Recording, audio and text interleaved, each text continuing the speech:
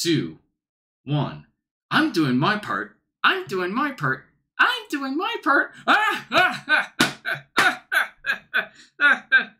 Nobody else did the awkward laugh. Okay, I am your host, Ian Taylor, and welcome to the 106th episode of First Dates with Moire. Is it 106 or... No, I guess it is 106. Wow. That is crazy. This episode, titled Space Force, we're going from actual wars to sci-fi wars that may or may not have ties to real wars and real world issues. Real world issues, to be more precise. Yeah. I just realized I could have called it Space Farce, and I missed the opportunity. Oh, well. That's all right. If it was like parody movies, maybe that'd be more fitting, like Spaceballs. Sequel.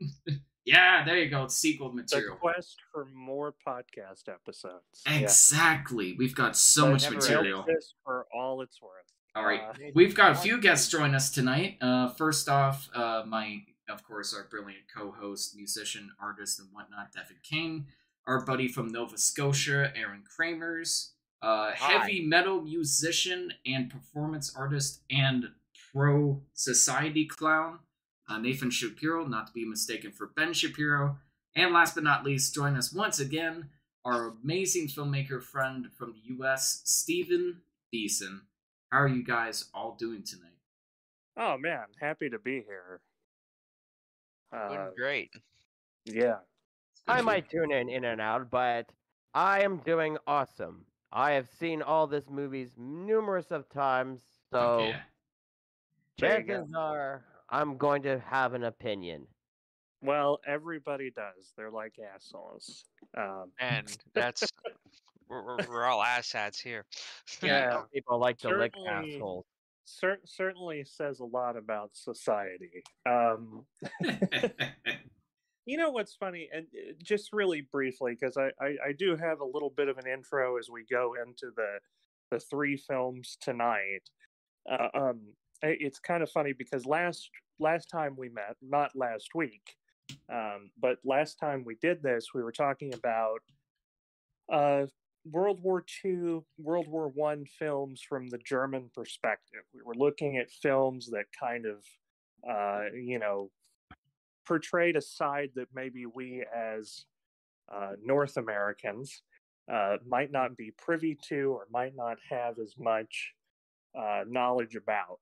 And what was funny was we kind of spent the episode going back and forth about the spectacle of war, and can a film truly be anti-war when it's, the nature of cinema and the cinematic language to make things as big and as, spectacular as possible? Can something be anti-war if the music swells and if there is this sort of hero's journey like storytelling demands? And, at the end of the episode, I proposed we could do like Apocalypse Now. We could do something like Brian De Palma's Casualties of War, which is actually a true story about a Vietnamese or a U.S. Army unit in Vietnam, and this one man who stands against his superiors as they engage in these, human atrocities against this young woman that's a prisoner of war. And I was like, that could be a really interesting angle to look at, like, actual anti-war films. But we're going to be talking about Starship Troopers tonight. Also an anti-war movie. Well, we'll get into that. Great segue. Holy shit. Yeah, no. That felt like a Norm Macdonald bit for a second almost. I know, right? Yeah. Just weaved it in there. So we're Man, it reminds me of that tragedy. I know. We're gonna, or so the Germans would have us believe. So we're gonna be talking about Starship Troopers. We're gonna be talking about Edge of Tomorrow with Tom Cruise. We're gonna be talking about District 9, and just really quickly, because I'm about to introduce the first movie of the night, Starship Troopers. I think it is worth just throwing this out there because we have talked about Paul Verhoeven before. A goat. He's a goat. We've talked about Total Recall. We've talked about Showgirls. And one thing that I brought up about Showgirls when we reviewed that was there was actually a documentary called You Don't Know Me, which is about the sort of cultural impact of this really trashy movie and, how it's affected people. And I was actually like kind of watching this and learning about like Paul Verhoeven, his like when Basic Instinct came out, there was a lot of like anti hate groups that were protesting Basic Instinct because it was supposedly problematic to portray the Sharon Stone character as the villain when she's also bisexual or presented that way.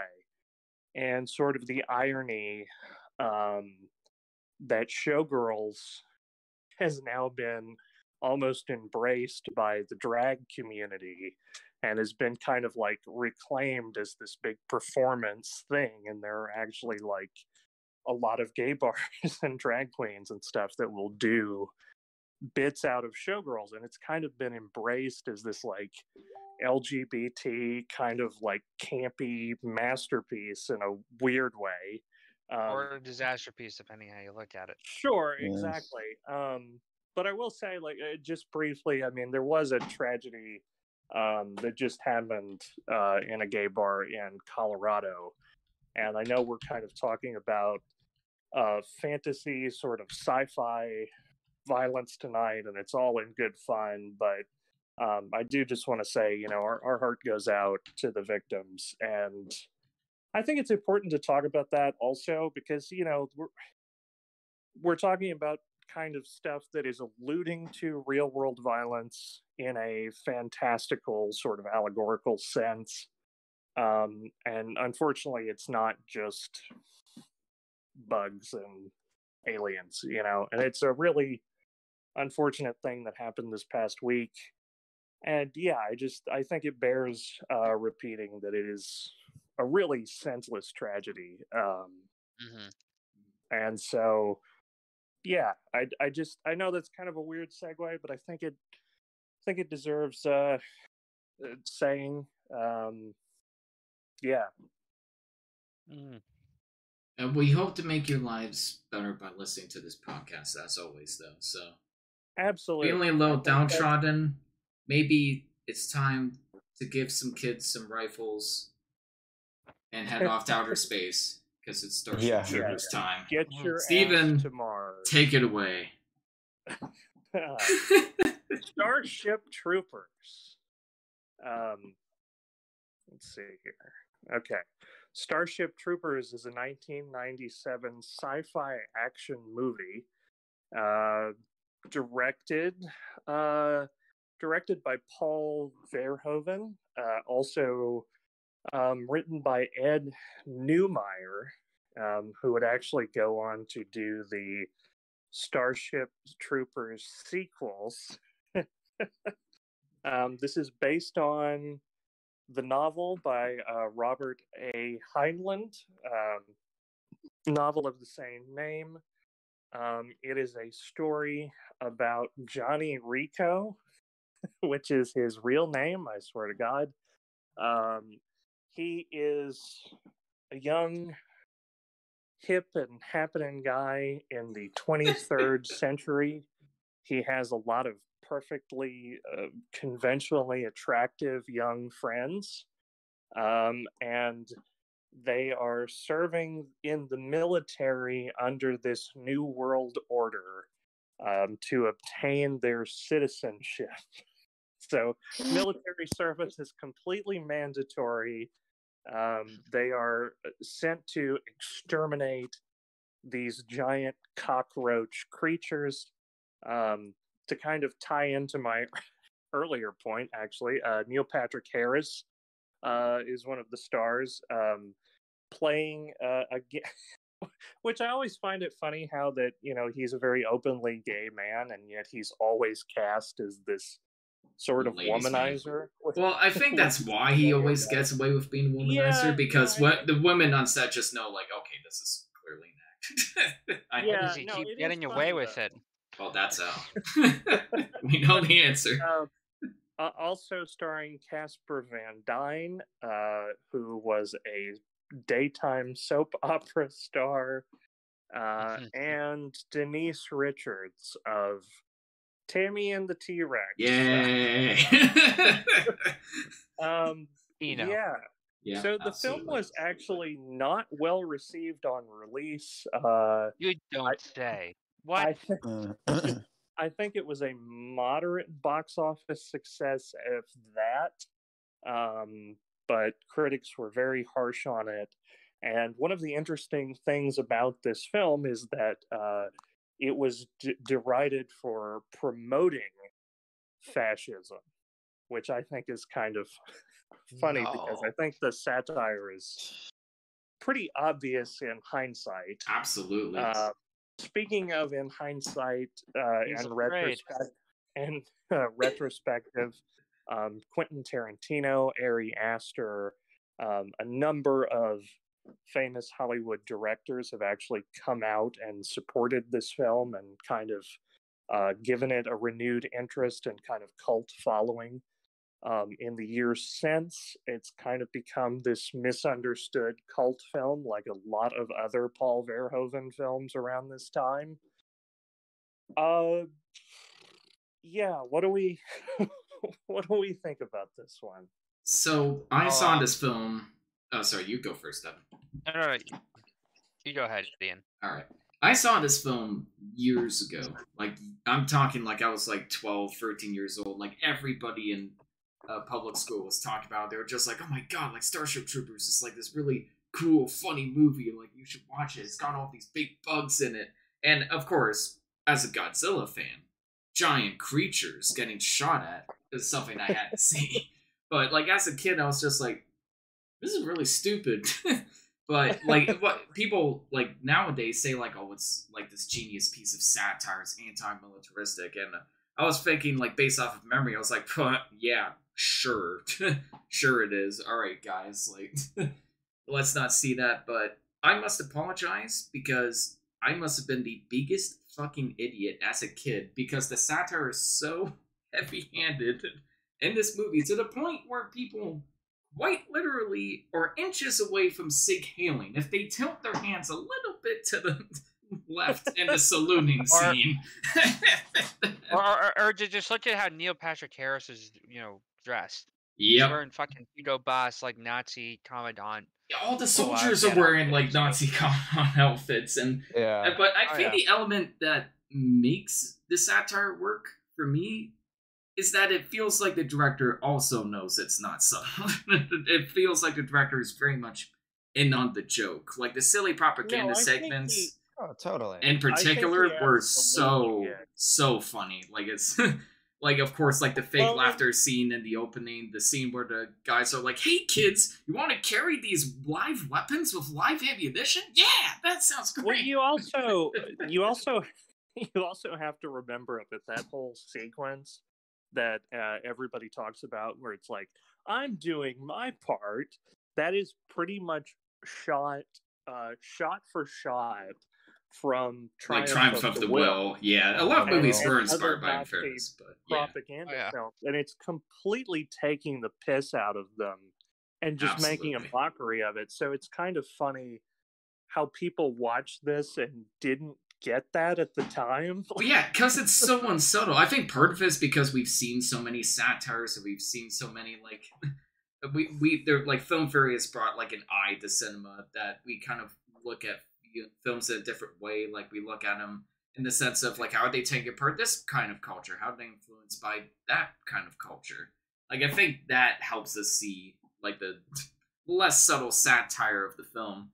I think my biggest problem with Starship Troopers is that, like, when it isn't leaning on the satire, I think parts of it are legitimately kind of bad, personally. And it bugs me that people kind of blow it all off as satire, where I don't know if that's entirely true. I think the first half is way better than the second half. Like, as soon as it got to them shooting the bugs, ironically, that was probably the part where I was the most bored. Like, I love the propaganda. I love the guy, the amputee being like, it's a great service. You're going to do a great job. I love all Clancy Brown chewing up the scenery. But as soon as it got to them shooting bugs, I'm like, is this still a joke? Like, I don't know. It just feels poorly put together at this point. Like, it kind of. It's just like I don't know if I like the second half. Your movie can't be all message. You know, you got to have some fun in it. You know, I'm not saying it can't be fun. I'm not saying it can't be fun. It's just that's not a good example of fun, I guess, is what I'm trying to say. I don't know. I think it's got, you've got the satire, you've got the comedy of that satire, but then, you've got people blowing up bugs, and it's a good time. I just found it kind of repetitive. Like, I think hive mind villains in general are just kind of boring to me, and it's kind of just a lazy excuse to be like, if you destroy this part in their collective, every other part of the collective dies with it. It kind of feels like a way of the writers just going like, well, we don't have to write like any consequence for defeating these villains, and Starship Troopers handles it a little better than, say, Edge of Tomorrow, where it's just on the planet. It's not like galaxy-wide the aliens go away. It's like on the planet, they all kind of crumble once they take the brain that they censored the probing of, but it doesn't quite fully cover it. Here's the thing that I think you're maybe missing here, Ian. I think, aside from the propaganda, when you actually get to like the story beats of the sort of romance subplot, and all these characters are like together, and you have like a love square instead of a triangle. I hated that so much. They all get matching tattoos. Yeah, no, here's the thing. That's so intentional. That's so on purpose, because they're very much like it's shot like a soap opera. It's shot like Beverly Hills 90210. And this is something that I want to bring up, is like, I have to respect the hell out of Paul Verhoeven, because how do you cast people that you're basically making fun of? These actors are not. No, these actors are not great. They are cast because. Hey, Clancy Brown, fuck you. Clancy Brown was fantastic. Michael Ironside, come on. I mean, Neil Patrick was pretty good. I actually think he was always good. Yeah. I'm talking about Casper Van Dyne. I'm talking about like Denise Richards. It's a weird day where Denise Richards gives a more convincing performance in Taming the T-Rex than this movie. I'm not even taking that back. I'm not even joking. Here's the problem. I don't think that it's bad on purpose, though. It feels incompetent. No, it's not incompetent. That's the whole point. I don't agree with that. Stereotypically, conventionally attractive, boring, mostly white people. Like, that all ties into the satire. Then you're making fun of feminism. No, 100%. They're like lit perfectly. The Aryan like that whole master race thing that Hitler wanted. Like, that's the whole joke. I haven't seen a director who has cast people that are so empty and like dead behind the But that's the actor's fault. I don't agree that's intentional. No. That's not the actor's fault. It's very on purpose. Purposeful counting. It's very purposeful. It's very purposeful casting, yeah. There's a lot of but there's some actors that give way better performances than others. Well, Michael Ironside is a better actor. I mean, that's true. Clancy Brown's a better actor. Yeah. Well, but those guys aren't cast for the, like, they're not cast the same way that your lead performances with, like, Casper Van Dyne and Denise Richards are. Like, they're cast because they're the actual talent. Like Dean Norris. I'll have to agree to disagree on this one. No, I sex think gifts.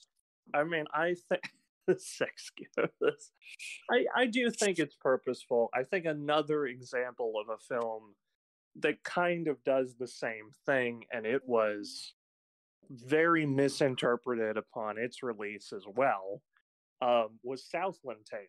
You have like Sean William Scott. Okay, hold on. We're not comparing this to Southland Tales. Okay, we're not. Do it. 100%. Sean William Scott is like, he's basically known for being Stifler. You have The Rock. You have the chick who plays Michelle Buffy. Gellar.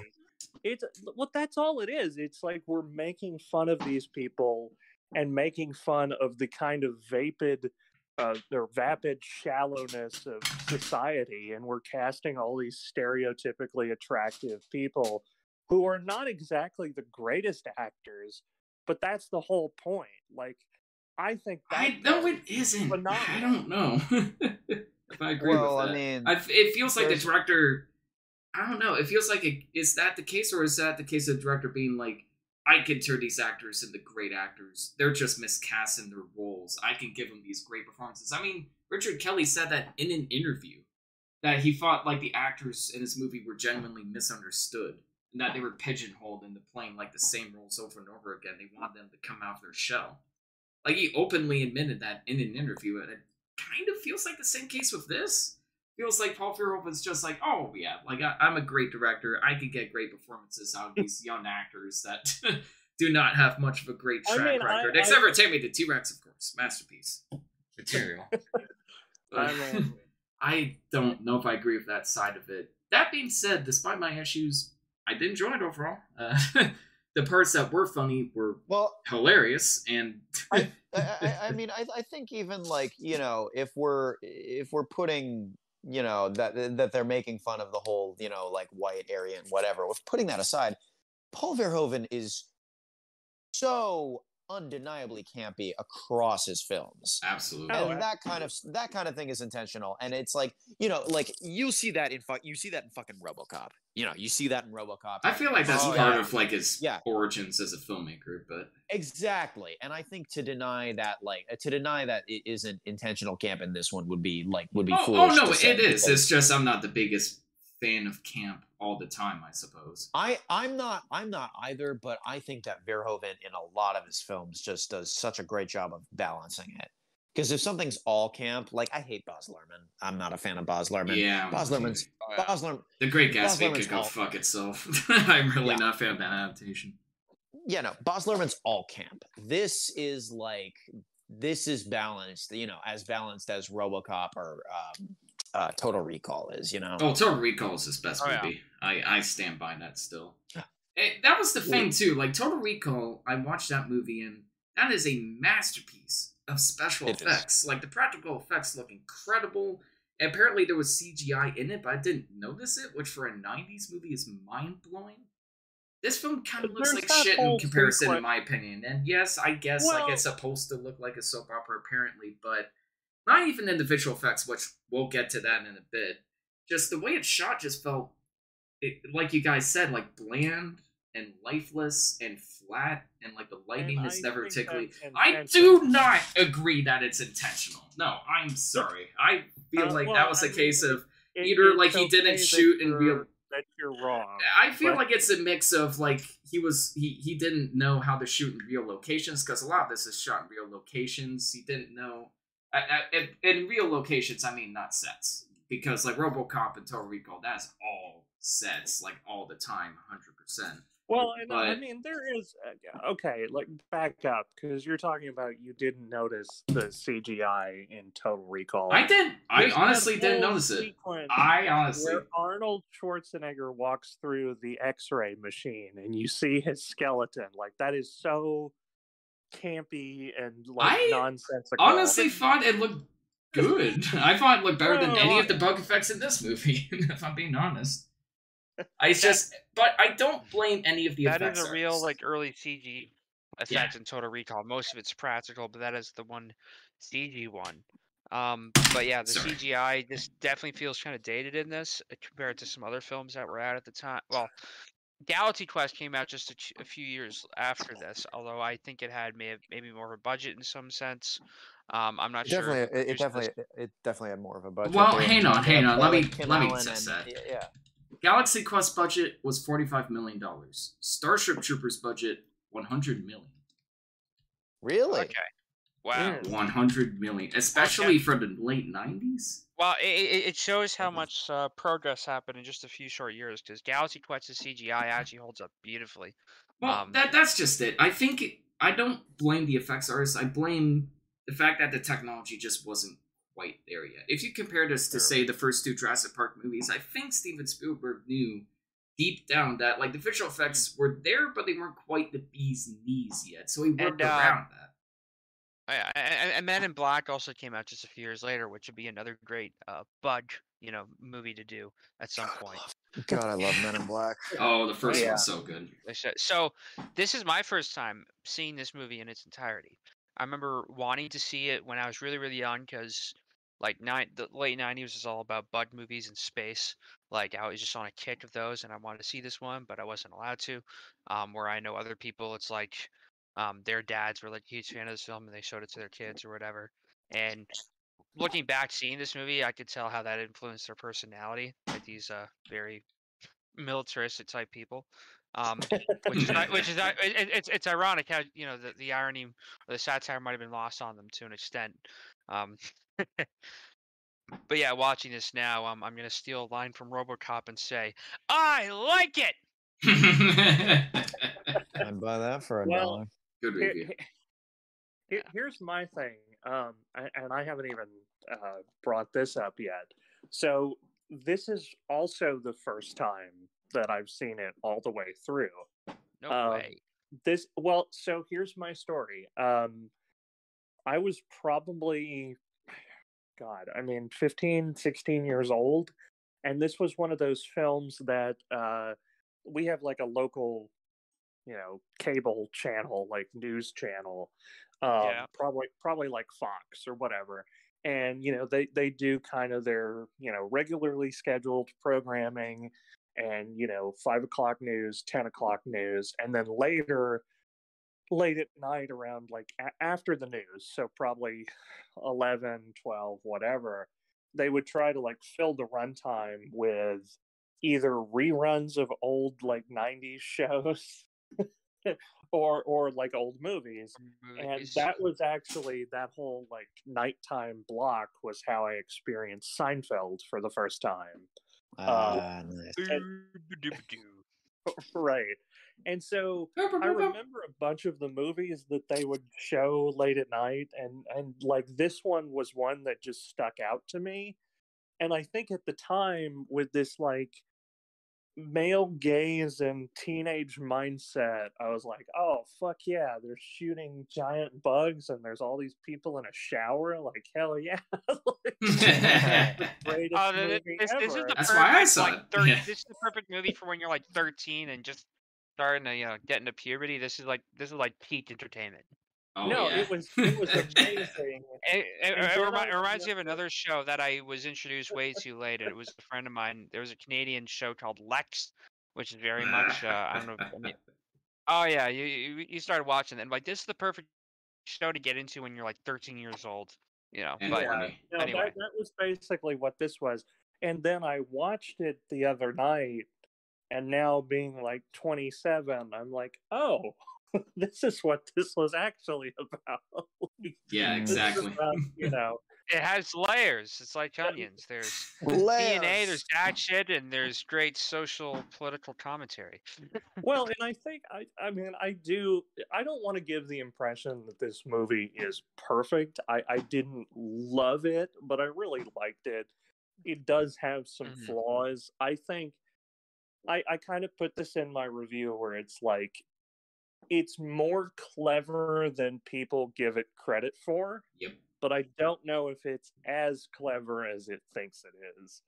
And I don't think that it's as good as Total Recall. I don't think it's as good as RoboCop. I actually kind of somewhat prefer Showgirls because of what a disaster that movie. Oh, okay. I was gonna say, like, no. In terms of entertainment value, I agree. Hold the fucking phone. No, I'm being serious right now. That movie has a lot going for it. Oh, it's it's terrible, but it's so funny. Yeah. Some of the right things. but no, I mean, I had fun with it. I think it's agree. well deserving of its cult status. I had a couple of really good laughs. It's flawed, but like it's so hard to hate, you know? Yeah, it's kind of lovable in a sense, but it's just like kind of go off what you said earlier, Nathan. Like I love movies that blend like action and cheese and satire together into one little bow. Like that's what we like about Total Recall so much. Like yeah, there's like satirical like elements to it, but it's also like this really goofy, dumb, fun action movie where you can see like Arnold Schwarzenegger say lines like. Is it the real me? It is. Before blowing somebody up, like I love stuff like that. That is My one of problem my favorite is that lines of all the time. the action in of itself in Starship Troopers is not that great to me. And I was more attached to the goofier elements and the satirical elements. If this movie was just a too many cooks style edit of all of the propaganda videos, then it would be the best short movie ever. I just needed. When there was barely any of that in the second half, I was disappointed. Like maybe Well, that's why I so think those are definitely the most rewatched scenes of the movie are the propaganda bits. I mean, they're just really well. fun and tongue in cheek to watch. But also there is one scene that I personally watched more than a few times, and that was a shower scene. Oh, of course, yeah. Obvious. I'm For not research. surprised at all. Which is No. no, it wasn't just because of all the very fine nudity, but there was also some very interesting dialogue being said that Oh. you probably didn't hear the first time you watched it. But no, there's literally a whole article talking about this scene and how really it really kind of sets the stage of where they are as a society, where basically there's a difference between being a citizen and a civilian. In order to gain full citizenship, you have to serve. That's also how you basically gain a license to reproduce and to vote and be involved in politics at all. And they're just casually talking about this while showering together. Like Yeah. it's like this is just mundane reality to them right now, right? And it's kind of Mm. kind of troubling, and The way you that you I probably didn't notice because of all the beautiful bodies as they're talking. I mean that article is still well, really pretentious, but yeah, I I Fuck agree. off! No, You're it making a is, point. but no, your point is valid. Their point wasn't. Your I argument is much didn't. better. Did to you even read me, the damn thing? I did read the damn thing, and it was the most elaborate excuse to tell his wife why he watched a shower scene for 20 times in a row. No, I mean, I was pausing through it anyway, but then I had more to think about when I actually dissected the dialogue. You know? Like I said, there's layers to this thing. oh, you know what? I'm gonna back Devin up here because to me, Thank you. I mean, it's so unsub. No, I get the points they're No, making. Well, while you're backing me up, can you pick up the soap, please? Yeah. No, no. Sorry, go on. Please help defend me. No, I was just gonna say. I mean, to me, like again, when I was a teenager, I was like, "Oh my god, there's a co-ed shower," and then now, like watching it, I think it's a statement of like, for us. I mean, I can't speak for everyone here, but I think for myself included, if you're in a scene or if you're in an environment that is full of that many attractive naked people, that might be arousing or sort of exciting. But here, the thing is not even so much what they're saying, but it's just the fact that they're so like They're so desensitized to it. Yeah, they're just used to desensitized it. Yeah. They just don't care Yeah. because the only thing that excites them is extreme violence. Like, Yeah, and I because think it's like I'd rather go there instead of work on a farm. It's like, oh, well, that's good. and here's the other thing. They kind of allude to that too earlier on, and I don't know if you guys caught this, but within like the opening couple of minutes, there's like the whole scene where like the boyfriend and girlfriend are kind of like passing notes back and forth, and there's like a little iPad drawing or whatever, like animated Oh, yeah. 90s version of a GIF, like, of them kissing or whatever. And then that's going on in the foreground. But if you're actually listening in the background, the teacher is like, yeah, Hiroshima was actually good. Oh yeah, these Oh, really fucked up points, and they're But- just but- ignoring it. Yeah. No, Wait a minute. they're talking about how the winners are the writers of history, and they're morally right, basically, the people that won.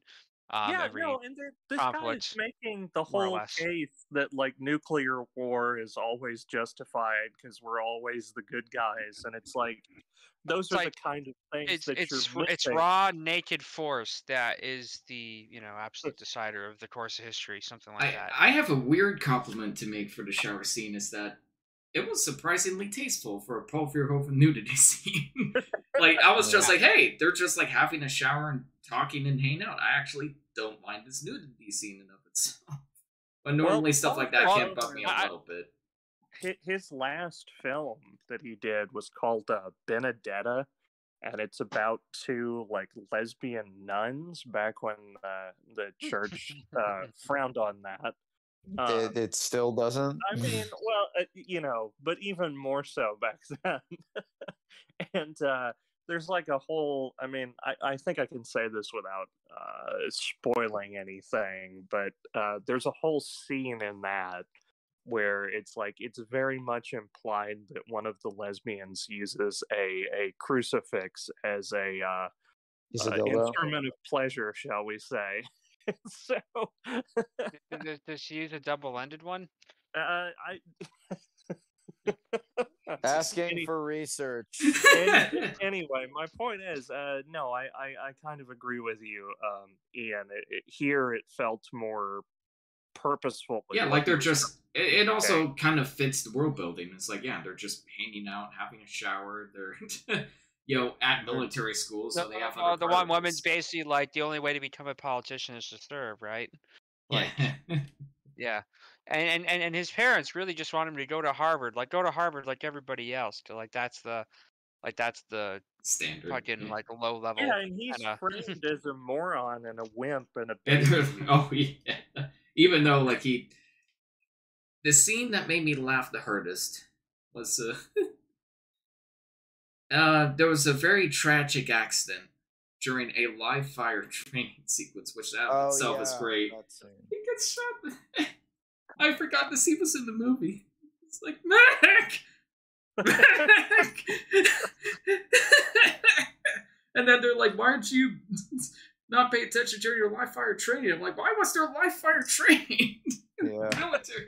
I mean, I get the joke they're making. It's like the incompetence of militaristic leaders and how they mistreat the people they're training, and they aren't as safe and kosher as they probably should be if they're just rushing them through to get them into the battlefield. But yeah, and of course the great the enemy cannot push a button if you disable his hand with a knife.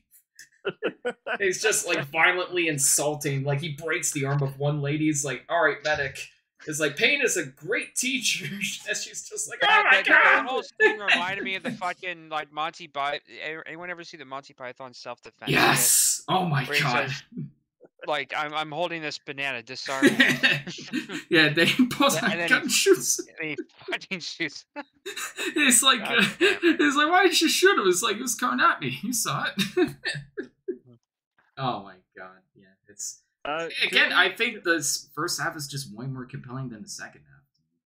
It's just, I wanted more of the stuff in the first half. I guess the best way to put it. I don't know. I mean, I Which is funny because there's less action. Yeah.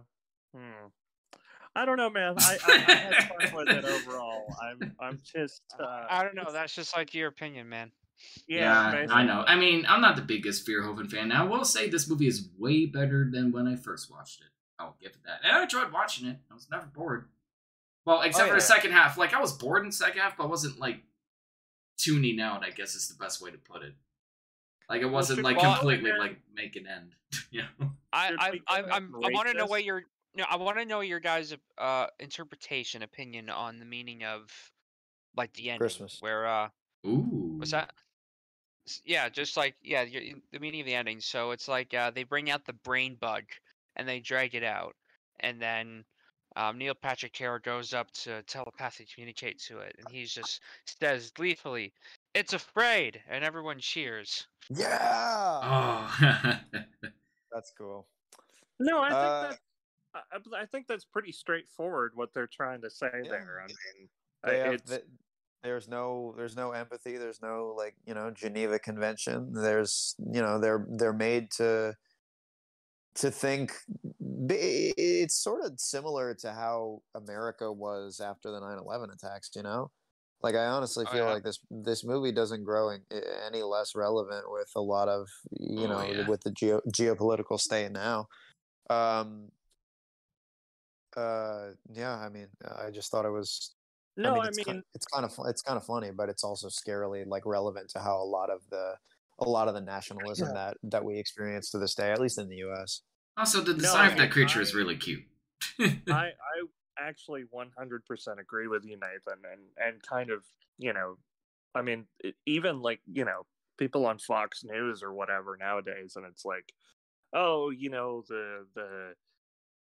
the gays are trying to convert your children or whatever, and then we have incidents like we had this last week. It's like, I think a lot of right-wing, sort of far right-wing fascist kind of ideology, it depends on this inherent fear of something we don't understand, or the threat of losing a supposed privilege that, that underprivileged people are going to take from us.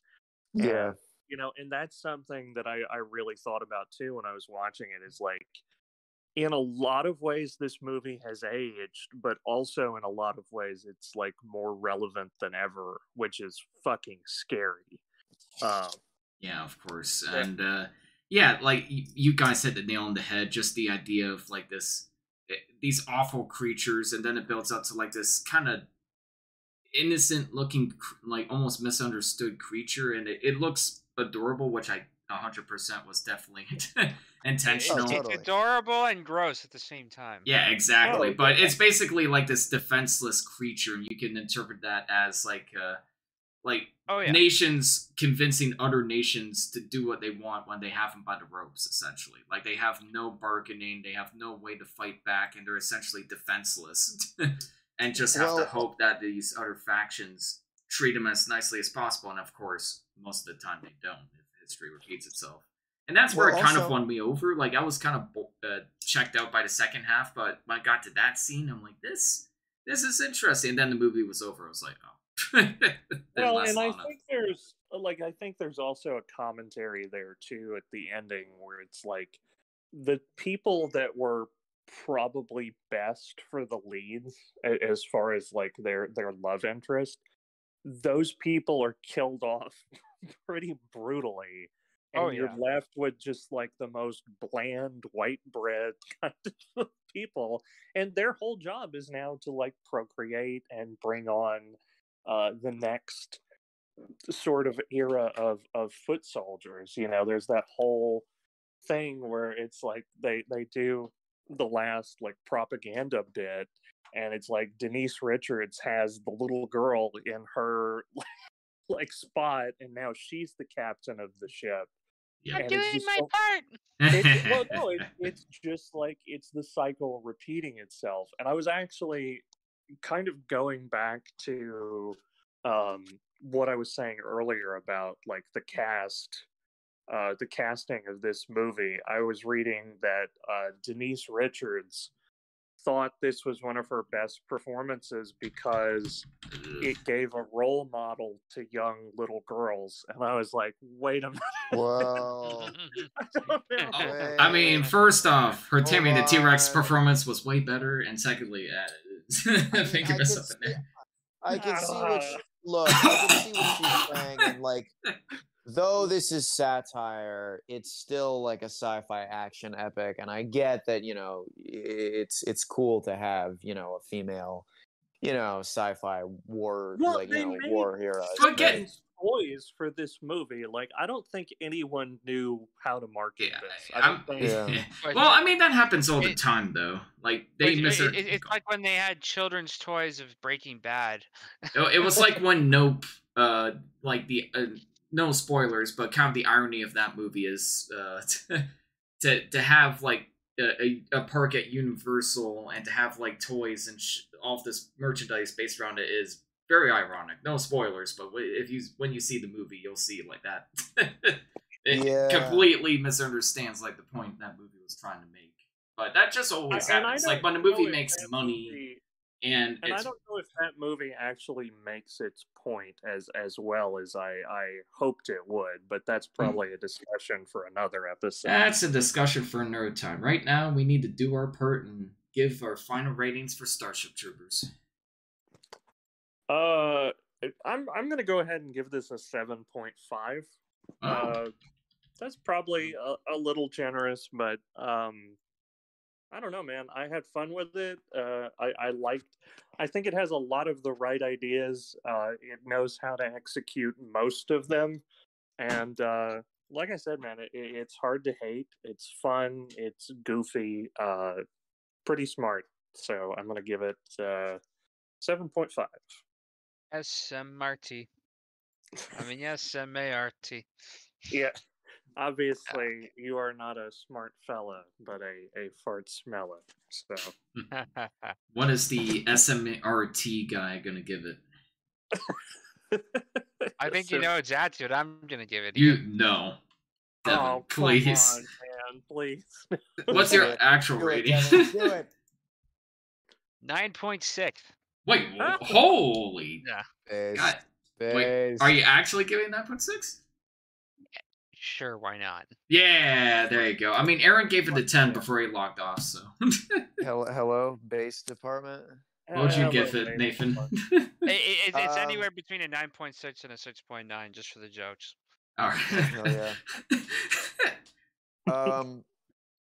The last time I watched it, I gave it a 10 out of 10 on Letterboxd, and I just because it's like I love it. It's got like I'm just a huge Paul Verhoeven fan. Yeah. So, but I think like realistically, I would say like an 8.5 out of 10. Yeah, sounds pretty reasonable. That's fair. Nice. Next up, the movie gets extra points because the satire is lost on most of the fan base of the movie. Which is really entertaining in and of itself. Yeah. But take the satire away, and come on, it's still fun, you know? Oh, absolutely. Yeah. All right. I'm giving. It's simultaneously better than I remembered, and not quite as good as I was hoping it would be. But I enjoyed it overall, so I'm giving it a 6 out of 10. Watch it for Clancy Brown. Oh, give it at least a 6.9. Give it at least a 6.9. Come on. It's a 6. I mean, what's not? I mean, like, come on, what's not to love about this movie? Clancy Brown, Michael Ironside. I mean, 2 parts. Fine, I'll give it a 6.9, but very, very, very reluctantly on the record. Oh, yeah. Very reluctant. Very nervous boner 6.9. Yeah, just slightly etching. No, never mind. No. Next film is District 9, and I have a bit of a preamble with this movie because I have a bit of a history with this film. Is District 9 next? Yeah, because it came out in 2009. Figured we could do that next. Damn, I thought. Oh, we're going in chronological order. Chronological order. Yeah, we always do. Okay. No worries. I just didn't realize that. No, we're good. We'll just have to edge more for tomorrow. Okay, so I forgot it was not November. So District 9, directed by Neil Blomkamp. As I mentioned, I have a bit of a history, and I am going to go in a pre-ramble, so I have to apologize. So, many years ago, when I was a wee lad, when I was a kid, I was about 10 or 11 years old at the time, my parents found out I had a sunken chest. And that essentially meant that, like, my rib cage was literally caving in where my heart is. And if it kept going on like that, the doctors would point out that that would eventually, like, cave in so much I wouldn't be able to breathe. So they had to do something about that, and their idea was open heart surgery. And open heart surgery, so basically they were going to carve open my heart, put in a metal bar, expand my chest outwards, so I'd be able to breathe properly. First surgery goes by, it was a success. I mean, it was an awful experience for me because, like, waking up in surgery and dealing with that is, like, it really affects your bodies in ways I can't even explain, and some of the stuff they had to do was not fun, but the results of it seemed like a success, so I didn't complain too much about it at the time. A couple years later, near the end of public school, I come back and find out that the metal bar was killing me. It nicked my heart. and my heart was quite literally bleeding out, so they had to do surgery ASAP and take out the metal bar. What happened was that they messed up. I woke up and they literally told me I was lucky to be alive. Because what happened was they pulled out the metal bar wrong, and it nicked my heart even further. So the scar on my chest was supposed to be about like the size of like 2 finger whips. It basically grew to the size of like the hand to the elbow. Like it was way bigger than it was supposed to be. I got scars on my side, and I basically found out that the doctor screwed up, and when my parents went to see the doctor about what happened, the lawyers basically politely told him to fuck off. But they didn't actually say that, but that was they did their lawyer way of telling them that nothing's gonna happen, go away. And I was so angry at that. I was so angry at how they mistreated me, and that took years off my life. Like, I was so miserable. Like, I never said thank you for anything. I always chewed my mouth open because I just felt awful. It did things to my body I didn't even understand. I couldn't go out to the beach without a shirt on for years. Like, I had trouble breathing. I couldn't run properly for a while. And it took, like, 10, like, this is, like, about 10 or so years ago now, and I can still feel some side effects from that. But, like, I came home, and I was feeling pretty miserable, but my dad was like, you know what? Like, I rented this pretty cool movie. You should check it out. I think it will make you feel better. Come District 9. So, I knew nothing about this film going in. Knew nothing about who was involved, nothing about the plot, absolutely nothing. I just saw the cover, which is just the image of the no aliens, like the sign just covered up in bullets and just an empty desert-like background. I'm just like, this is fascinating. Like, what is this? This is really interesting. And at the time, like, the film just completely caught me off guard and blew me away. There's one element in particular. So the main character, played by the great Sharlto Copley, who's kind of an underrated character actor in my opinion, really shines in this movie as Lucas. Lucas, he has to deal with some freaking prawns. So he has to go out on his first day at the MNU to evict these aliens called prawns who came on their home planet. And he has to tell them, please go away. And he goes through a bit of a journey with that. He gets affected by this disease that causes him to turn into a prawn. And the element that I really related to as a kid was because I was going through changes with my own body that I wasn't understanding. And I felt like these like government figures were mistreating me and my family. So the idea of the main character going through these changes and being exploited by these doctors and these medical professionals, like, that really resonated with me. That was like, I felt like I was watching a movie that understood what I was going through. And that was just unreal. Like, that was just something special. I wasn't expecting that in a sci-fi film at all, let alone a sci-fi film in 2009, which, let's be honest, was not a great year for movies. And it just I built this special connection with this film. I thought Neil Blomkamp was going places, which he didn't, but that's a different discussion for later. And it was my favorite film growing up for a while. Watching it again, it's not as good. The villains are borderline terrible. It's kind of a white savior movie, but you know what? I still love it. It still has a special place in my heart, and there's still a lot I appreciate about it. But I want to know what you guys think about District 9. Well, first of all, I'm gonna jump out here, and I'm just gonna say I'm sorry you went through all that. I had no idea. And I do think there's something to be said for, you know, the time and place and the mindset that you first see a movie like that in. We kind of touched on that with Starship Troopers. The only thing that I'm going to challenge you on before I actually get to my thoughts, 2009 had a couple of bangers. I don't know what you're talking about. Well, 2009 had the writer's strike, and there were a lot of movies that were. There were some absolute bangers for sure, but there were also a lot of movies. There was Inglourious Bastards. That's true. Inglourious Bastards was great. Antichrist. Hurt Locker. Avatar. Yeah, but like a lot of like major Hollywood releases were not great. Okay, I mean. It's considered. It's widely considered, I guess is the best way to put it, because of the writer's strike. A lot of movies were affected by that. Like Revenge of the Fallen was affected by it. Pandorum was really badly affected by it, apparently.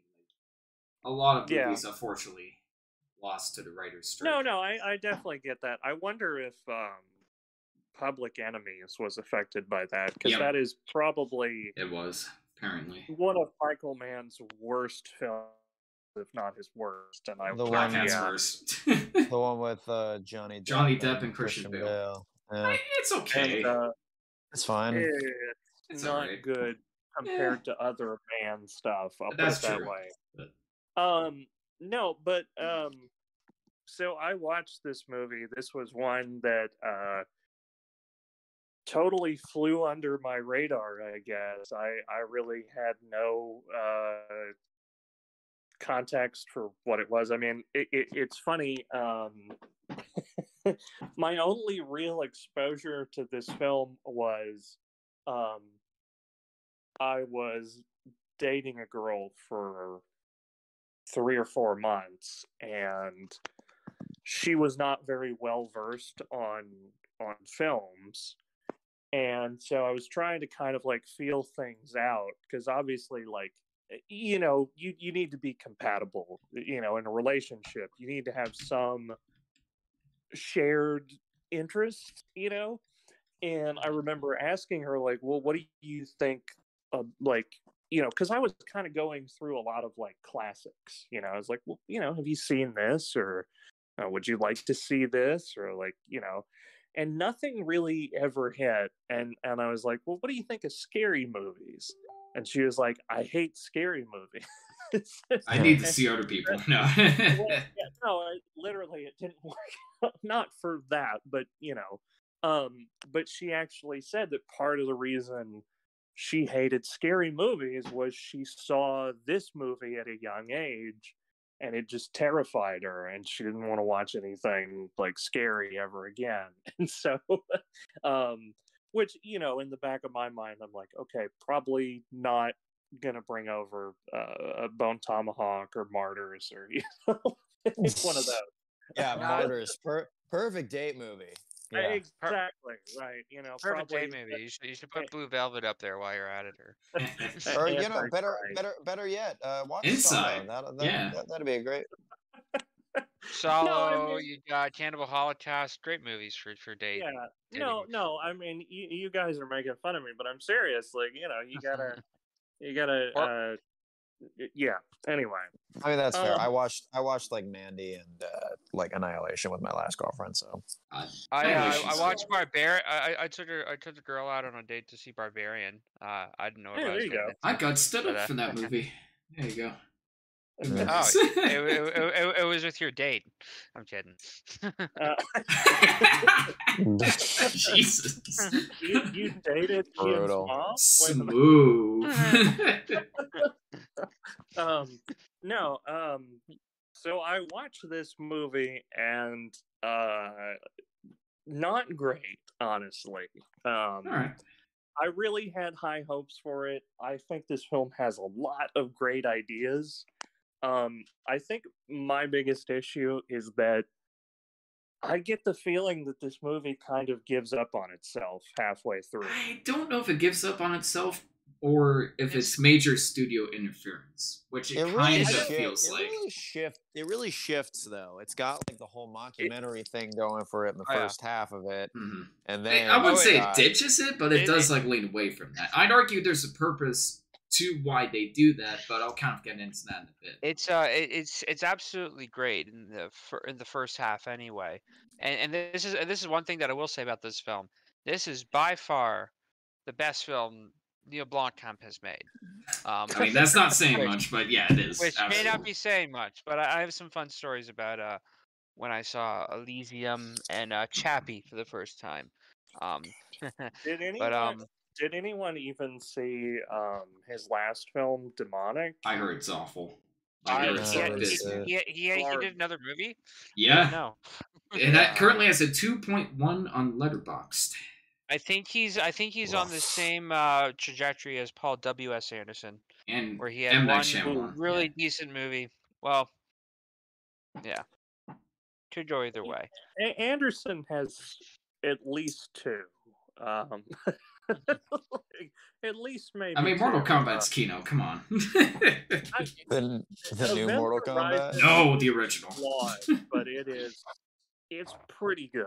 You gotta admit. I do still need to see Event Horizon. Think of it. Event Horizon. I think you'll like it. Yeah, you'll yeah. like I it. think it works as a prequel to Warhammer 40K, but we'll get into that when we review it later. But we'll Devin, we'll get into this. What'd you think of District 9? I thought, well, for the first half with the documentary stuff, when it's kind of basically when it's just being an analog for the real world, that's when it's at its best.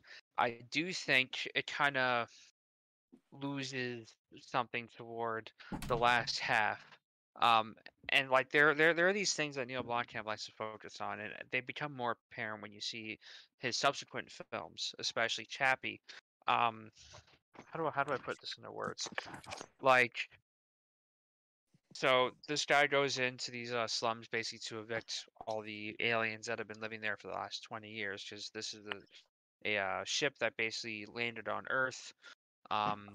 After I guess shit went down elsewhere, and they've basically become stranded here, and then they're basically treated like second-class citizens. So it's a very overt kind of social commentary on, how we subjugate certain people in the slums and whatnot. Like it's a bit on the nose, but at least it's like well done for the most part. Like when it's in the documentary mode, I feel like that's where it's at its best, and that's where the Absolutely. Social commentary is actually holds up as relevant. And you have this guy that isn't a very stand-up person. What was his name again? Lucas. Lucas. That's his name. Lucas, right? Yeah. Lucas. Anyway, so he's kind of this well-meaning but kind of pushing these papers, which are basically turning them over into a concentration camp, and you just see the dehumanization, the very little dehumanization of the way they're treating these creatures, who really don't deserve what they're getting. And then he kind of gets immersed into their world when he accidentally sprays himself with this genetic kind of material. And certainly he starts to understand, their whole kind of perspective, more or less. But he's still not a very likable character throughout most of the film. I mean, he kind of does redeeming things toward the end, and he has some things, but then he like hits him with like a gun or something. Well, that's because he said like he couldn't take him home in time, which basically meant like he was going to be a prawn forever. Then even after that betrayal, and even after he like takes the ship and it gets like exploded, like the Christopher the alien still helps him anyway. Like I would leave his ass to die. If he did that to me. That's what he hits him in the head with a shovel. That was it. Pretty dick move, I'm gonna say. Well, it's a dick. Well, he's gonna be a prawn for the rest of his life. Like I feel like it's not that I condone the decision, but it was clearly like an emotional reaction. Okay, and I'm glad we're getting Christopher already. Okay, go on. We're getting into the ending here, and I just want to go. The ending's the best part. Fuck you. I don't know. Here's my question, because the whole crux of the ending, like the whole climatic, sort of hook, is like, oh, you're gonna stay here, and I'll be back in 3 years. I'll be back in 3 years. It was kind of touching. Yeah, no, it's right, but it's like, oh man, you can't leave me here for 3 years, and then the ending is like, okay, I accept it, and it's like, I promise you, I'll be back in 3 years. Like, is there a reason that he couldn't just go with them to the planet? Well, no, the reason he couldn't go with them was because he stayed behind to fight them off, and he could go with them. Wait, yeah, like there wasn't. I see. That is kind of a weird plot hole. I assume because there wasn't enough room, maybe, or something like that. Plenty of room. They showed the ship. Well, no, the impression I get is that the 3 years is they're not going to a place where there's medical beds. They're going to a place to rally up as many aliens as possible and bring them back. Like, that's the impression I'm getting. Like, they aren't making a stop to... they aren't, like, going to the medical bed and going right back. I think it's like the I oppression. understand that, but wouldn't he be more safe among the people of that planet than on Earth, where they're trying to turn him into No, I don't think they would be, because they'd be like, oh, this guy's like a human turned into an alien. Like, if the humans are as awful as you say they are, why should we trust this fucking guy? You know, it's kind of weird, but he has Christopher as sort of his eyes into that world. I don't know. My thing is, this movie, like, I also read that this was originally going to be a Halo adaptation. Yeah, Peter Jackson wanted to do that. Peter Jackson was working on the Halo thing. It didn't end up happening, so they picked up this guy Neil Blomkamp, who was working on a short film, and they wanted to keep the momentum going, and because they liked this idea for his short film that he was doing, so they decided to expand it to a feature film, and they kind of took the momentum from the Halo project into that. Mm-hmm. Well, they supposedly used a lot of the concepts and Life in Joburg. Yeah. Mm-hmm. They did. I mean, I gotta say, when I read that, I was like, that kind of makes sense. This feels like it feels like a demo reel for a movie that wasn't made. Like, the first half was completely at odds with the last half. Yeah. That's fair. I still think the second half is good, but it's not as good. I agree with that. I don't know if it's that good. I think it is. He did the best with what he had, and I kind of wonder if there was studio interference or it was just a case of I don't know where to go from here. I think that, like, you know, if we're talking about the time this was released, if you're talking about the first half, you have an interesting allegory for, like, the American immigration process, and it was also strictly related to how they were treating, like, different races in in Australia. Well, but also, like, post 9/11 xenophobia. Like, absolutely. I remember thinking that was a huge part of the conversation, like around the time that this was made, and looking back on it, now, it seems like it was very much a part of what was going into this movie. Yeah, absolutely. And it was all part of the. It was all part of the set design as well. Like, they were taking stuff from modern Johannesburg, and this actually, I might be misquoting this, but I literally was just watching like a behind the scenes thing that they evicted this film there. So it's like it's ironic that was part of the film, that they also just did that in real life to film, although they had the help of some locals. Like, well, and here's my thing, and I'm glad Nate brought this up, because this was a question. How that's a bad thing. This was a question I was going to bring up. Is, if you're going to tell this kind of allegory, and you're going to make this kind of statement about xenophobia and the refugee crisis and human sort of prejudice, is it irresponsible to then portray the other members of society as murder-thirsty bugs? That's... And the only reason that we decide to help them is because the protagonist gets, like, bug AIDS from them. Yeah, like, it is kind of a white savior movie, but there is a counter argument I'd like to make against that. So, one argument I have for the mockumentary footage fading away in the second half, whether or not this was intentional, I guess that's up for debate, but the first half, the mockumentary bits are trying to manipulate the audience into a certain point of view. I remember we were talking about this film in film theory class. I think there's some truth behind this. The mockumentary elements are clearly trying to manipulate us to a certain point of view. Like, it's very, like, anti-prawn. They only, there's a segment where they ask people if they should go away, and it's clearly just a select handful of people. Very much like how the news will, like, select, like, a very select handful of people when they ask, like, 50 people, and they just took, like, free opinions and pretended like that was the majority. But as the film goes on and we see the true side of what's really happening, the mockumentary elements fade because we're finally seeing the truth of the story. The documentary can't manipulate us to a certain point of view anymore. We're finally seeing the true nature of what's really happening.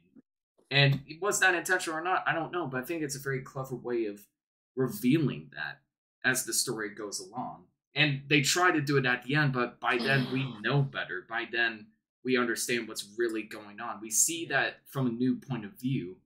As an audience member, we have no idea what to expect going into it, but seeing the end, we can kind of see like how that documentary footage has been tricking us to a certain point of view the entire time. Sorry, I know that was kind of pretentious, but that's kind of my argument. Thanks for coming to my TED Talk. To what point of view was it tricking us to see? It was trying to give us like a xenophobic point of view on the prawns and their situation, but as the movie goes along and we see like the true nature of what's really happening, like the camps aren't anything special. You shouldn't go to them, and of course the mistreatment of how the MNU treats their patients. Like we're finally seeing like the reality of the situation. I'd honestly in the language of cinema. I'd argue I think you've got it backwards, because the first hear me out, because the first 30 minutes of this is very like documentarian.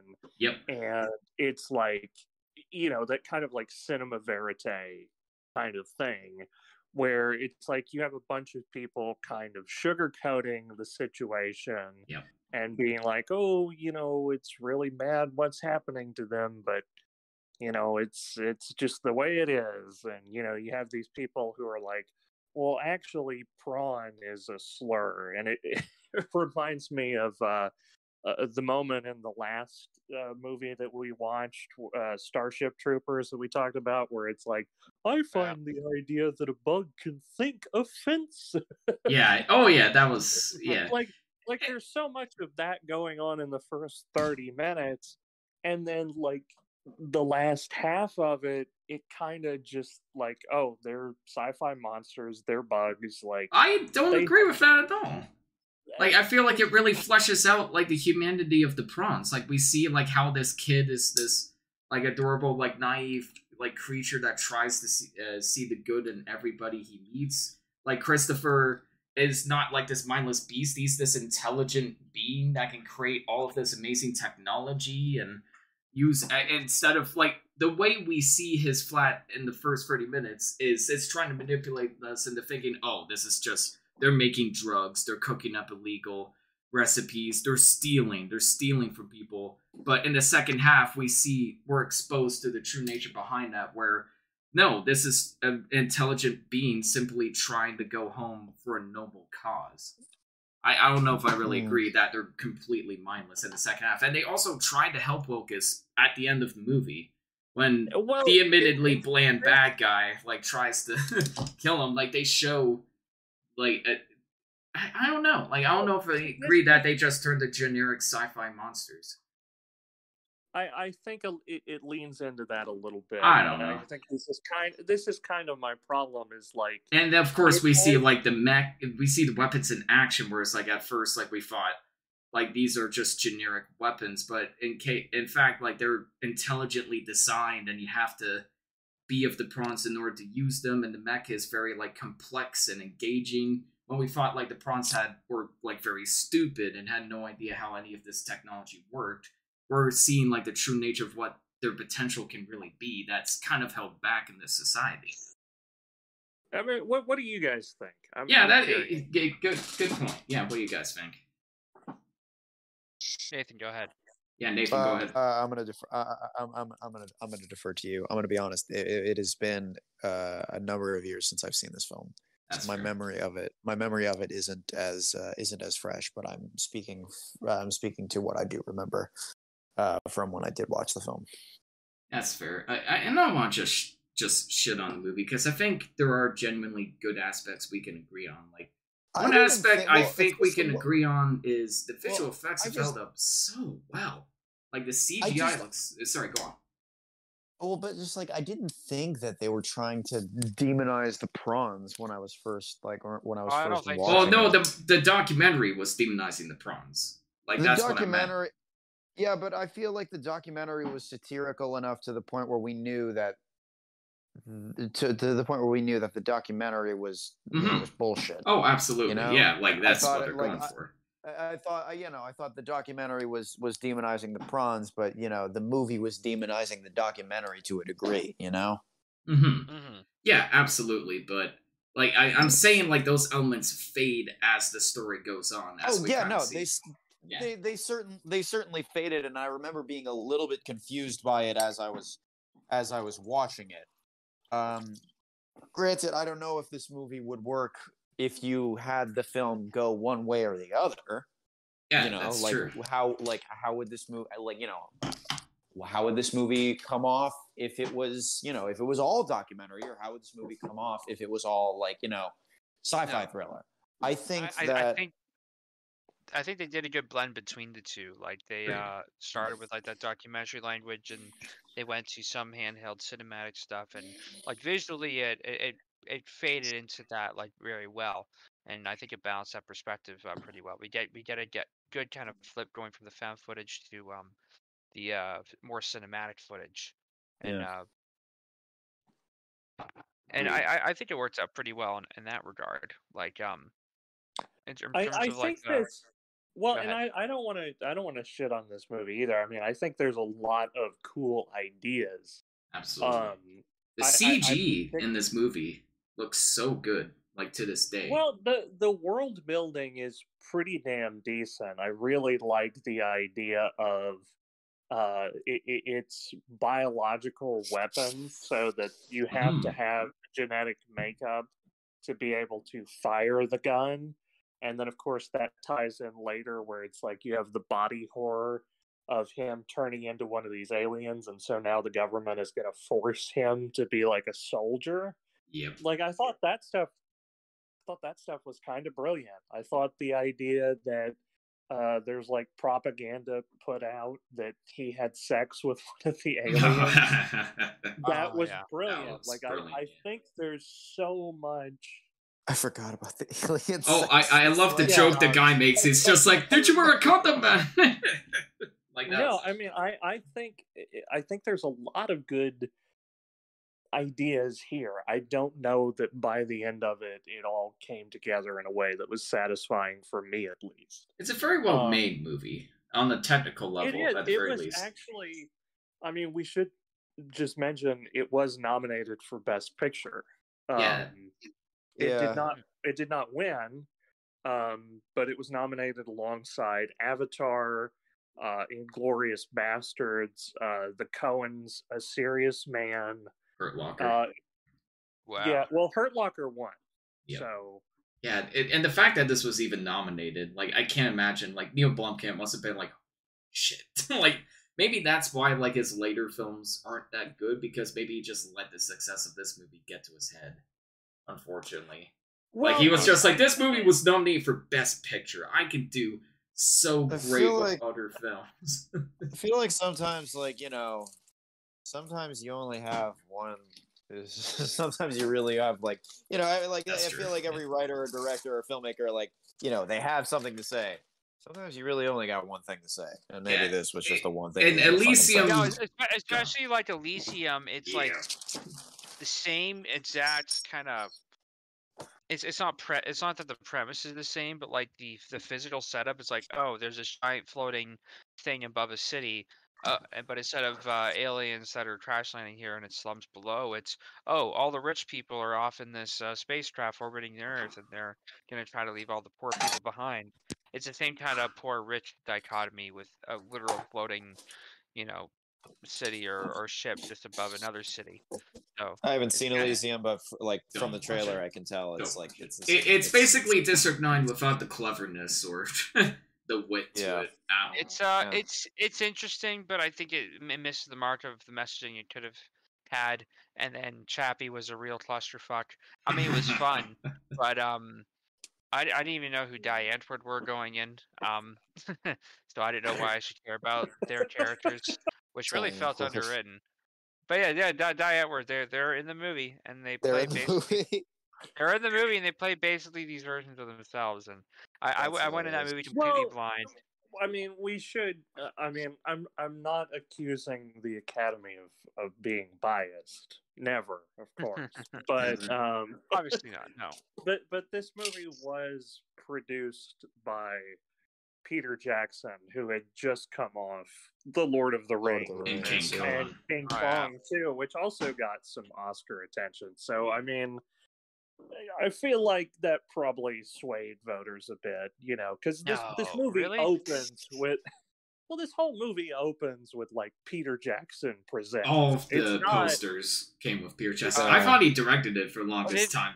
That's because no one knew who Neil Blomkamp was, so you have to have the more recognizable name up front. That's true. Hey, if it allows a movie like this to be produced by a big studio and released in big theaters, all the more power to it. Like, if that's what it takes to get this movie out there, sometimes that's what you need. Brad Pitt produced like tons of like indie films that like won't get attention otherwise. And of course, like Elijah Wood producing tons of films like Mandy or anything along those lines. Like, sometimes you just need a big name attached to get out. I wouldn't count Elijah Wood. I mean, Panos Cosmatos. Come on, his father did Tombstone. George. Right? Yeah, like, do most people know that, or do more people know Elijah Wood? I don't feel like Elijah Wood's name was really brandished at all in the market. No, I wasn't sure if it was. I feel like it was an afterthought for me. No, even if people don't know who George P. Cosmatos is on like a first name basis, like, it's still about the connections. Well, also like Nicolas Cage was pretty sure. I'm pretty sure it was Nicolas Cage who was the big name attached to get this, to get that movie rolling. That's fair. But my point is, like, you just sometimes need a big name attached. I think a more apt comparison would be kind of like we talked about how, Mel Brooks put the money for The Fly for David Cronenberg, or put the money for The Elephant Man for David Lynch. That's true. Yeah. Like, sometimes you just need a big name attached, and if that helps the film get more attention, so be it. Sometimes you just need a kick in the pants. So, funny thing I'll say about The Fly. Finished for a second, but just there's a funny connection between this movie and The Fly for me. Yes. Oh yeah, there's some references to it, like the nail biting. The scene where he like clips the nail, he loses the nails. Like, thanks. I need to see that. Not how that stuff is still like cringe. I physically cringe watching that stuff still, which I was surprised that I was still very sensitive to that. I mean, but then there's The Fly. And this film it's too, the body horror element to this is very on point. I will say that. Absolutely. Like the cast was probably the most disturbing part, because like, you're just dreading, like something's going on. You're dreading what's in there, and he slowly like unravels it in a realistic way. And then like you see like some scales at first, and then like the hand like slowly pops out. Like, that was so well done. Like, that was my favorite. Yeah. Body horror movie. I'm gonna say something. Like, do it. There's not a lot that like grosses me out or just like makes me twinge a little bit, but like. Transmutation is like things becoming other things. I don't know why, but I hate that shit so much. Yeah, it's a disturbing concept. It absolutely it gets to the primordial nerve and fears, like like forced evolution, or I don't know what it is. It's just like something about the fear of change, but also just like your body kind of working against you. That's a terrifying thought. Oh yeah. But it's also really fascinating, though. I don't know. I have a weird fascination with this kind of film. Me too. Yes, they make me cringe and they make me wince, but I don't know. There was something about like seeing The Thing or Hellraiser that was deeply disturbing, but also really fascinating. Yeah, I agree. Yeah. What would you guys give this? Go on. If you want to hear more of our thoughts on body horror, you should check out our episode Body Brain. Yeah. I think you got to sing the jingle with it. Oh, I guess you didn't grow up in Canada, but we had those Body Break little like infomercial. It was one of those like infomercial ads. It was trying to teach people to be healthy and get off your ass and stop watching TV between your show. Sure. But I mean, you can find it on our Spotify and YouTube, and I am shamelessly promoting us on this very podcast. Anyway, ratings? Ratings. Well, Aaron gave this a 9.5 before he clocked out, but what do you guys think? He also gave Starship Troopers a 10/10. He does love Paul Verhoeven. I'm gonna give this an 8. I do think it's solid for what the film is. There is some character elements that I don't quite agree with or thought were enduring, which only become something of a trend in Neil Blomkamp's other films, where he really wants you to care about characters in the last minute that really maybe don't quite deserve it. Although I think it worked out its best here for the most part, and I thought the story worked out. I just feel like he's been trying to make the same kind of movie each time, or trying to get to this level again. He just hasn't quite cut it. I'm glad he isn't trying to revive the Alien franchise anymore. Or RoboCop. God, yeah, he wanted to do Oh, RoboCop at one God. point too. Yeah. Which no one's ever gonna top the original RoboCop. That's another Paul Verhoeven we have to talk about, because I've got a fun story about how I first saw that film at too young of an age. Yeah, I need to So watch I it again. actually know a couple of films that would pair pretty well with RoboCop. I think we should I'm sure you discuss do. this. Yeah. I'm gonna give this one an 8. It works for me. My heart says an 8.5, but realistically, I'd also give it an 8. But there's still a lot I appreciate about it, and it still holds a very special place in my heart. Prawns remind me of the couple. Would you say that this film is a better companion for your heart than that metal bar? Absolutely. Yeah. I mean, that's not saying much, but yes, it is. You'd rather they slot the DVD in the.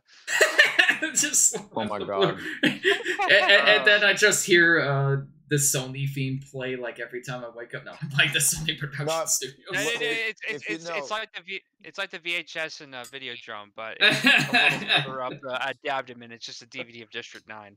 So that's why, like, oh my god. That's where the gun is. Okay. Sorry, I didn't mean to cut that one open again. I just couldn't resist. Well, hold on. If you were like in a Tony Stark situation where you had to have a DVD as like as like your pacemaker or whatever, what DVD would you choose?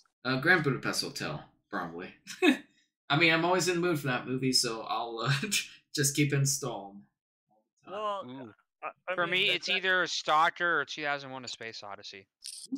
I mean, Stalker actually has dialogue to it, but you can't understand the dialogue, so 2001 probably better fit. I love Stalker.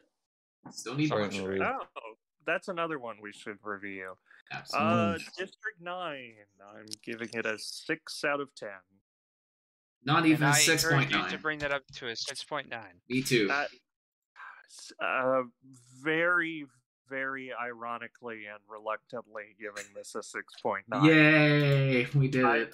It has a lot of problems, and I'm surprised that it actually got the critical attention that it did. I feel like I love half of this movie, and I love the promise of the second half that didn't happen. So basically what I thought about Starship Troopers. I almost thought you were going to say Promise. But Stephen, if you didn't like this movie, his next films are progressively much, much, much worse. So do not watch them. Well, I'm almost here's the thing, and I love a lot of so bad it's good kind of I garbage. wouldn't even recommend it for that, honestly. Really? No, it's just bad. Chappie is just bad. Elysium, maybe? But it honestly made me mad. But I was gonna say, Ian, don't like underhype it too much. He's gonna come back and say Elysium's a misunderstood masterpiece. Oh yeah, fair point. Yeah, you will love Elysium. Elysium is so good, man. Oh, yeah. Nathan, what would you give District 9 from memory? I would say it's been a while, so I'm gonna err on the safe side and say like a 6.5, maybe 7 out of 10. Nice. Well, we have one more film to talk about. So we're edging to that tomorrow with Edge of Tomorrow. Take it away, Devin. And Nathan. I wanna know now. Yeah. So, no. So Scientology poster boy Tom Cruise plays the hero of this Groundhog Day in space. Where he tries to mac on Emily Blunt by using the most effective weapon in the in the courting playbook, going to war. Oh, and there's also like aliens and shit. So whatever. Whoa. Huh. That's probably the What best is intro a we've good ever had boy? on this channel. And Devin, I don't know how you can top that. Yeah. There's also aliens and shit. That should be on a t-shirt. That's a Letterboxd review.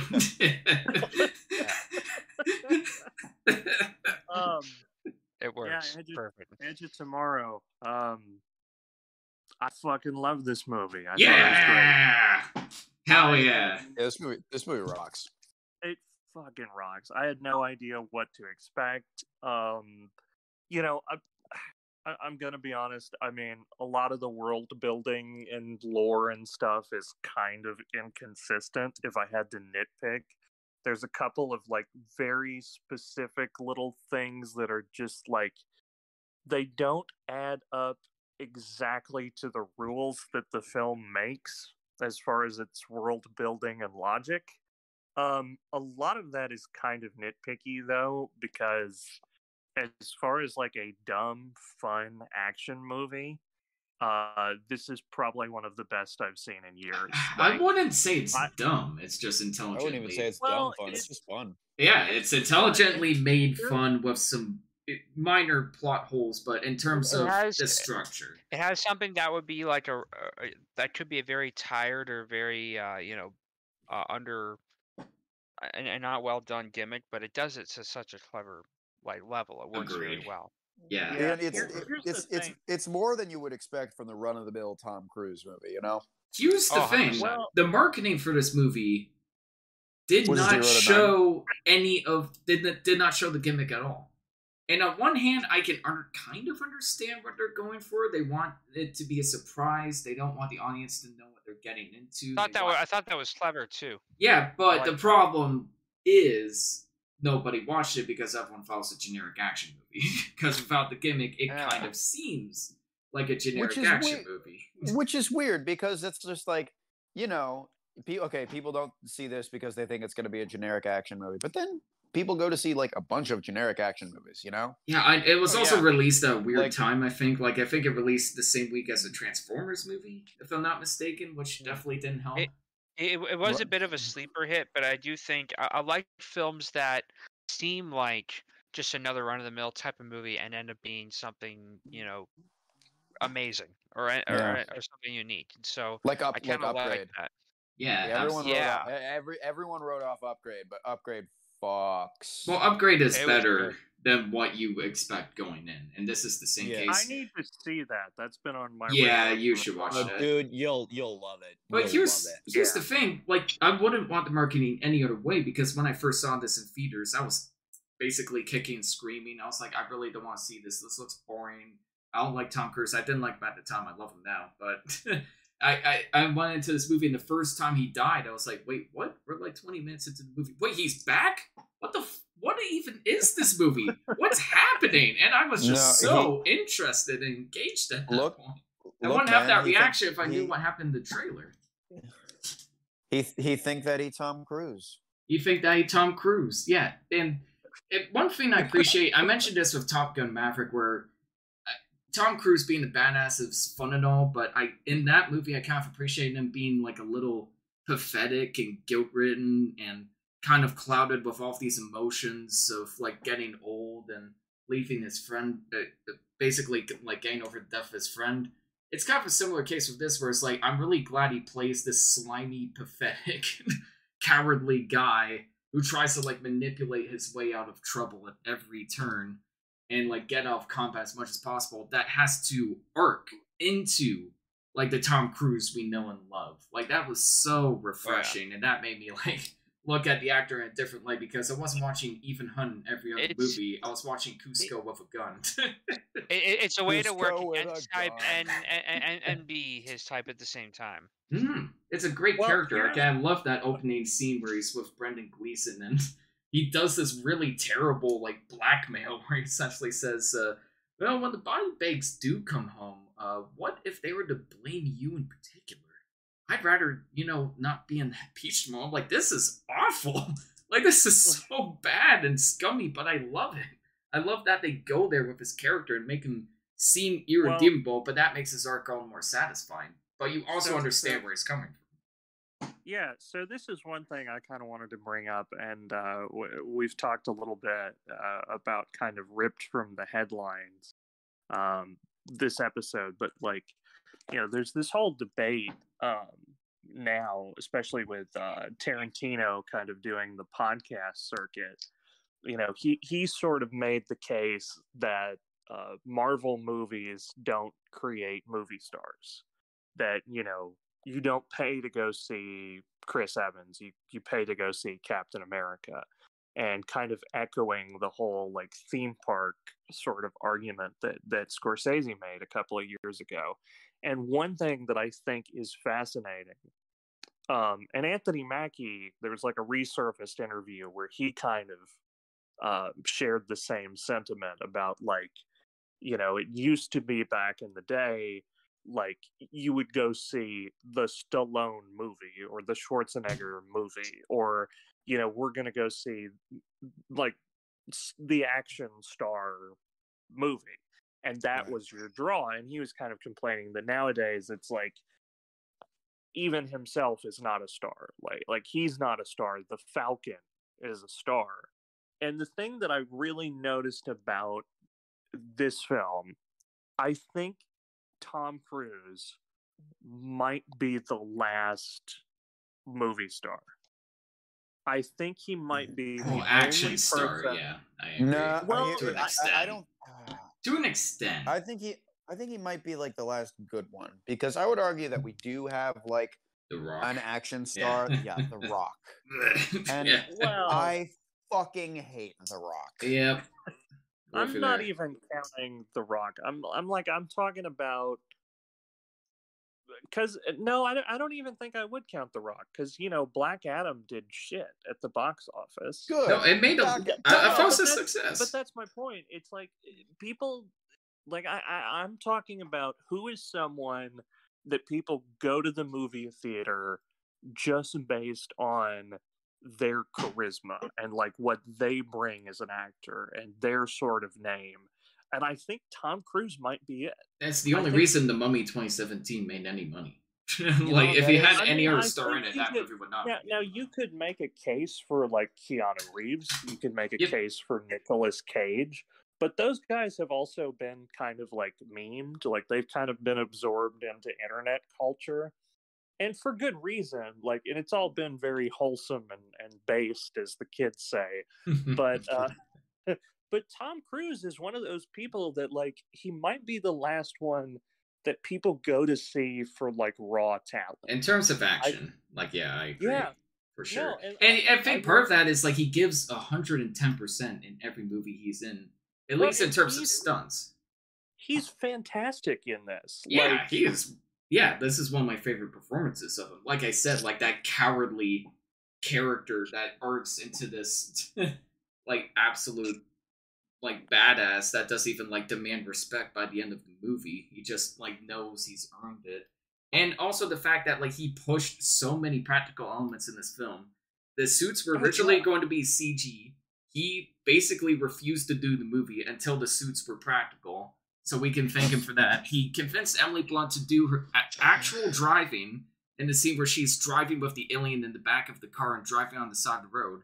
That's not fake driving. That's actually her driving on like the side of the road. They specifically went to like a road in the country that was empty, that barely had any traffic and barely anybody in particular, and they just had her drive to the point where she almost killed Tom Cruise because she made like a bad turn somewhere, but Tom Cruise being Tom Cruise just laughed it off. I really respect that he not only pushes the filmmakers to do better, he pushes the other actors to do better.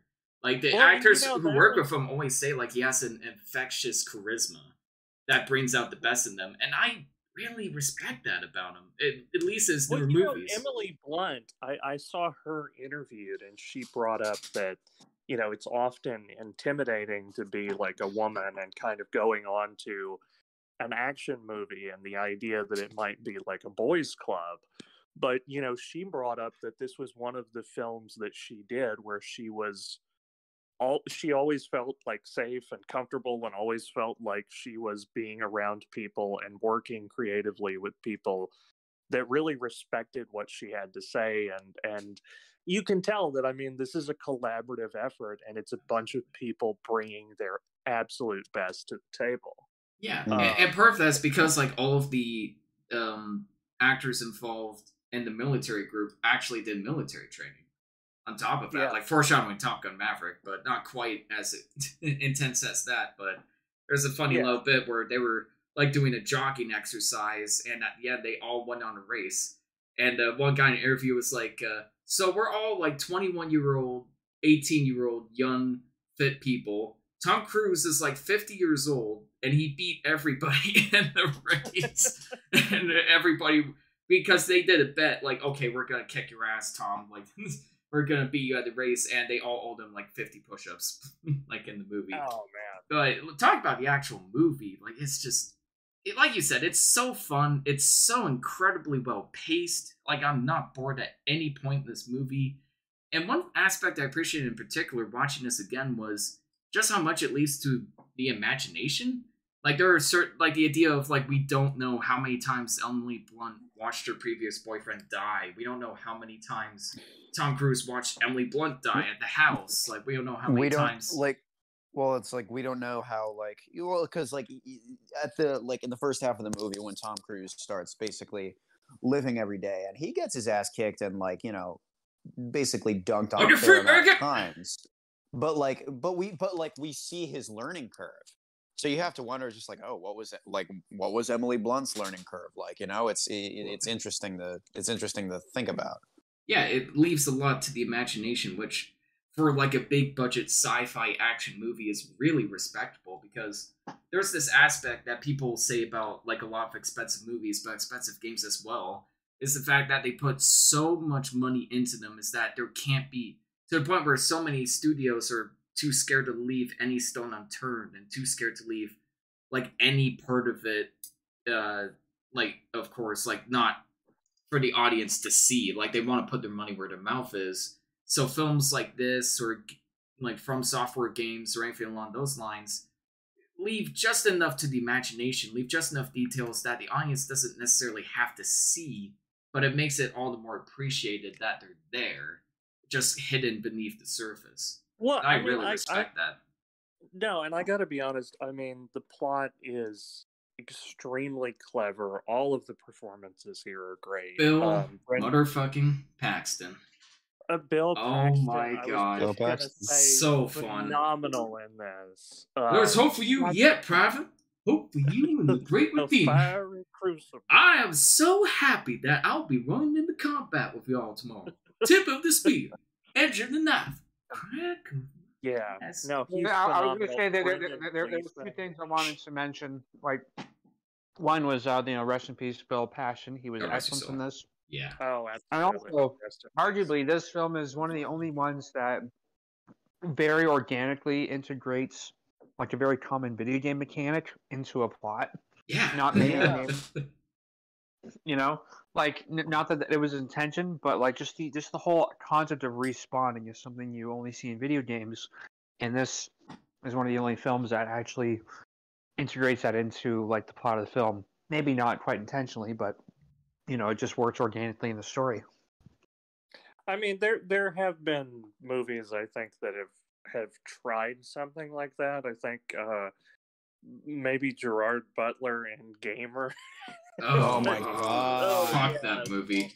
You want a movie written about gamers, written by people that clearly aren't gamers. Watch Gamer. Yeah. What a movie that was. Terry Crews was in that fucking thing, for God's sake. I feel bad, man. There was a lot of wasted talent in that. Keith David was in it, man. Come on. Michael C. Hall was in that fucking thing. And he did a dance. Like, what the fuck? That movie's... Zoe Bell, man. Let's talk about a good movie. Not just the performances, but, like, the action looks fantastic. Like, it's very well shot. The editing is surprisingly not shit for, like, a modern sci-fi action movie. The cinematography is gorgeous, and I was really impressed that this movie came out, 5+ years ago now, and the CGI 8 years ago. 8 years ago. The 8 years CGI ago. doesn't look like it's aged today. Well, part of that's because so much of it was practical that they could make the CGI look better as a result. Like, when they were on the beach, like, yeah, sure, there's planes going off and elements of the mech suits that are CGI, but there are still, like, hundreds of extras walking on the beach. Not a set, an actual beach that was still rigged with explosives, rigged with, like, fire mechanic. I forget what you call it, but there's a name for the device you use for that. Like, all of that is practical. Like, it's a perfect mix. Yeah, flamethrowers and vehicles driving by, like land vehicles. There's still enough of it that's practical that it allows the CGI that is there to look even better. I think that's a good way of doing that. So the CGI artists aren't overworked and they have a frame of reference. It's like, okay, like the scene where the helicopter's crashing in the house, like most of that is practical. Like they actually got like a half of a helicopter crashing through a building and spinning around. And Tom Cruise, being Tom Cruise, does his own stunts in that scene. So they get a reference. It's like, okay, so the alien should go here. The alien can't hit Tom Cruise, who's in like this corner of the room. Like it's very important. Like, I know I push practical effects all the time, but I think it is important to even aid like the CGI artists to give them a frame of reference. That frame of reference is so crucial to adding believability to the effects. Yeah. No, Exactly. I mean, the score is phenomenal. The cinematography is gorgeous. The performances are fantastic. Surprisingly so. Yeah. Yeah. No, And even when they are a little bit over the top, it's like, you know what? I can't even be mad. Like, it's just too much fun. Like, Bill Paxton is enjoying the role way too much, but it's Bill infectious. Paxton knows exactly what. Yeah, and even like the other soldiers, like, yeah, they're a little goofy, but like they're still lovable and charming. I love Kimmel. You fight balls out, literally. It's like, oh, for Christ's sakes, Kimmel. It's like, I gotta live free, man. And he like lives in the mech suit, just naked, and my dad is like, yeah, that's a guy that knows he's gonna die. That's guy knows he's not gonna survive. I'm watching this. Oh, it has its issues, but God, No, I mean, that's what I'm saying. Like, most of the my plot issues are armor very... and the third act's a bit ridiculous, I guess.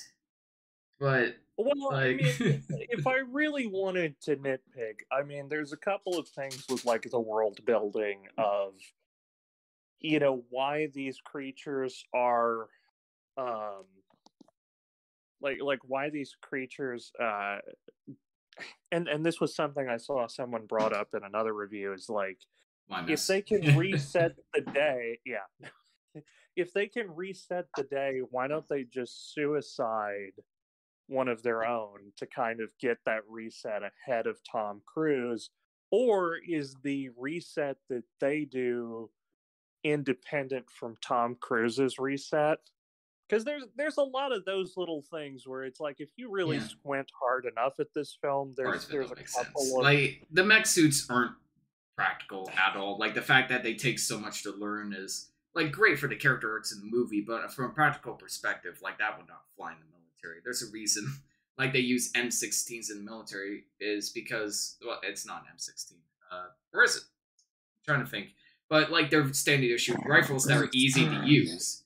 Emphasis on easy to use. Like, I feel like mech suits in the real world wouldn't fly. Like, they look cool. They're great for a character art, and you could argue it's kind of about like how militaristic leaders like fail to teach the soldiers they're thrown into battle, giving them the knowledge they need to learn. But it is like a low and practical. Yeah, but I mean, here's the thing. It's like, I could sit here and nitpick and theoretically poke holes in this, but also it's so enjoyable and it's so well made. And in a lot of aspects, it's still so intelligently designed that you're just like, I can allow it. I went along for the ride and I loved it. No, I mean, I'm struggling to think of much bad to say. I think it sets out, and it accomplishes what it, is trying to do. I think it does it in spades, actually. I mean, good shit. What'd you guys think of the ending? Because I feel like that's a bit of contention with some people, so I'm curious to hear what you guys think. It took me a minute to realize that that the day had reset, but things were ending on a good note. because I had to go back because I thought it was supposed to be like nihilistic. I thought like he just literally started over again. Yeah. And then I like went back and I was like, oh, it changed.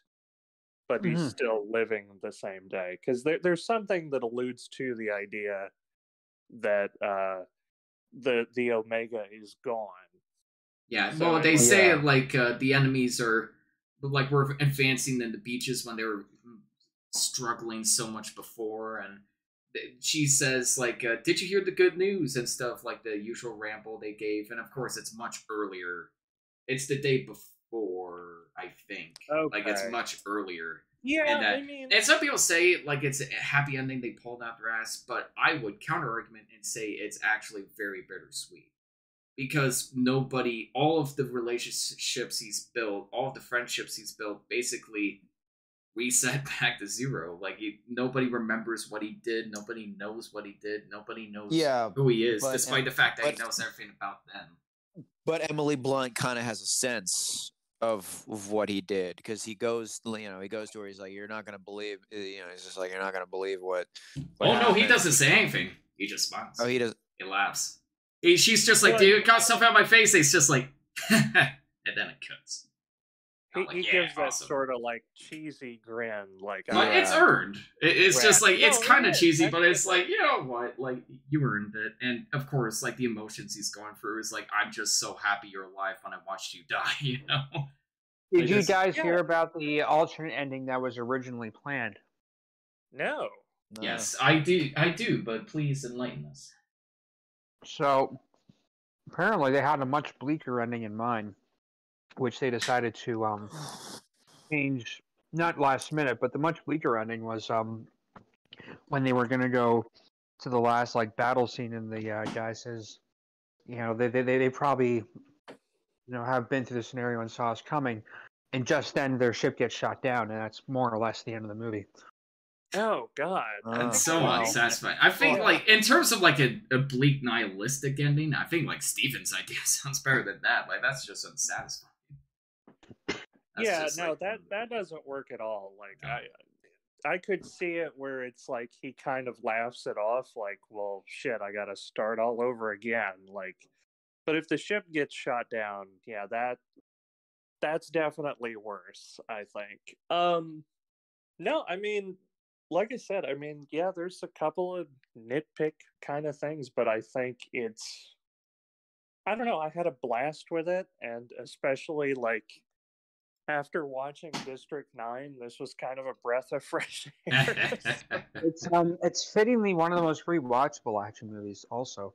Yeah, it is. No, it is. And I feel like it's one of those that if I rewatched it, I might pick up on things that I missed. There's a lot of good attention to detail. Like, I particularly love the don't shoot him again. Just like the casual mention of like, don't shoot him again. And of course, the imagination, like how many times has he talked to Brendan Gleeson, how many times did she just shoot him and he's killed himself out of frustration. Like, it's so fun to think about the movie. And yeah, I guess there's plot holes if you go really deep, but the fact that it's as intelligently made as it is still way more than it deserves.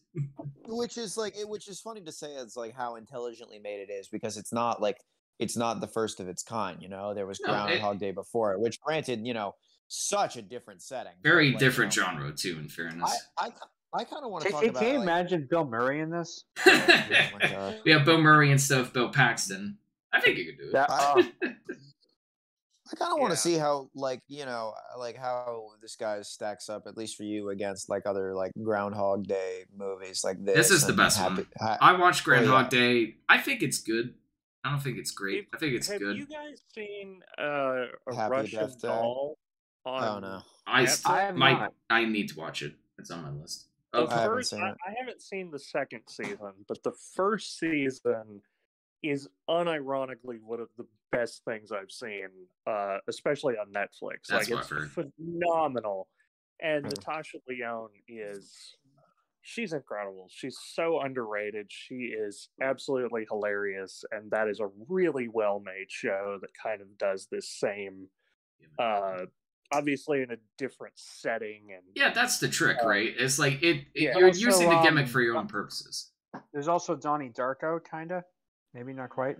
You could argue, I suppose. Well, Palm Springs. Have you guys seen the movie Palm Springs with J.K. Simmons, Andy Samberg? That's a great movie, actually. That was one of my favorites of 2020. And I've heard good things, yeah. It's very funny, but also like very interesting philosophically, too. I was pleasantly surprised. I feel like maybe there's a future episode here. I know Groundhog's Day is literally coming up in February. It's Groundhog Day again. Yeah. And then we'll do this episode again.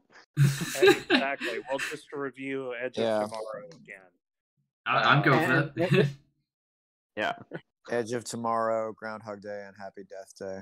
Yeah, Happy Death Day was fun. That was a guilty pleasure. I was surprised by... The sequel sucks ass. The sequel was so bad. Yeah. The sequel looked like it would have... Like, here's the thing. It's like, I saw Happy Death Day at a free screening because I was like, oh, there's no way that I'll like pay to see this movie. But, there was a free screening on campus, so I went to see it. And I was surprised by how much I liked it. And I was just like, oh, that was cool. I was actually very pleasantly surprised by that. And then when I heard that there was going to be a sequel, I'm like, oh, that's going to suck. I'm not seeing that. Like, I don't care how much I don't even care how much I liked the first movie. I know that just like that movie shouldn't have a sequel. It was fine on its own. It's like you catch lightning in a bottle. It's not going to happen again. No. Well, you know what? This novel didn't work once. It's not going to work again. Well, I saw there's also a new movie out now, and I believe it went to Peacock streaming. But it's called Meet Cute, and it's a romance. It's a repeating day romance film with Pete Davidson. So 5.6 IMDb score. Good shit. Oh, wow. There's also There's also one with Adam Devine and Alexandra Daddario. What the fuck's it called? The Night We Met or something? There's been a lot of attempts, but only some of them work. I think the ones that work best just try to be good movies that happen to have a gimmick instead of movies that rely solely on the gimmick to be good. Isn't it romantic? Basically, a girl's like in a romantic comedy, and it's all very self-aware. Oh yeah, that's not a loop movie. That's basically she's trapped in a movie. Like she's trapped. No, but when I was watching, I'm like, why did I feel like I've seen this like 1,000 fucking times before? That's generic and cliche. Yeah, it's just another like if we just admit that we're bad, nobody can blame us. Wink, wink. Yeah.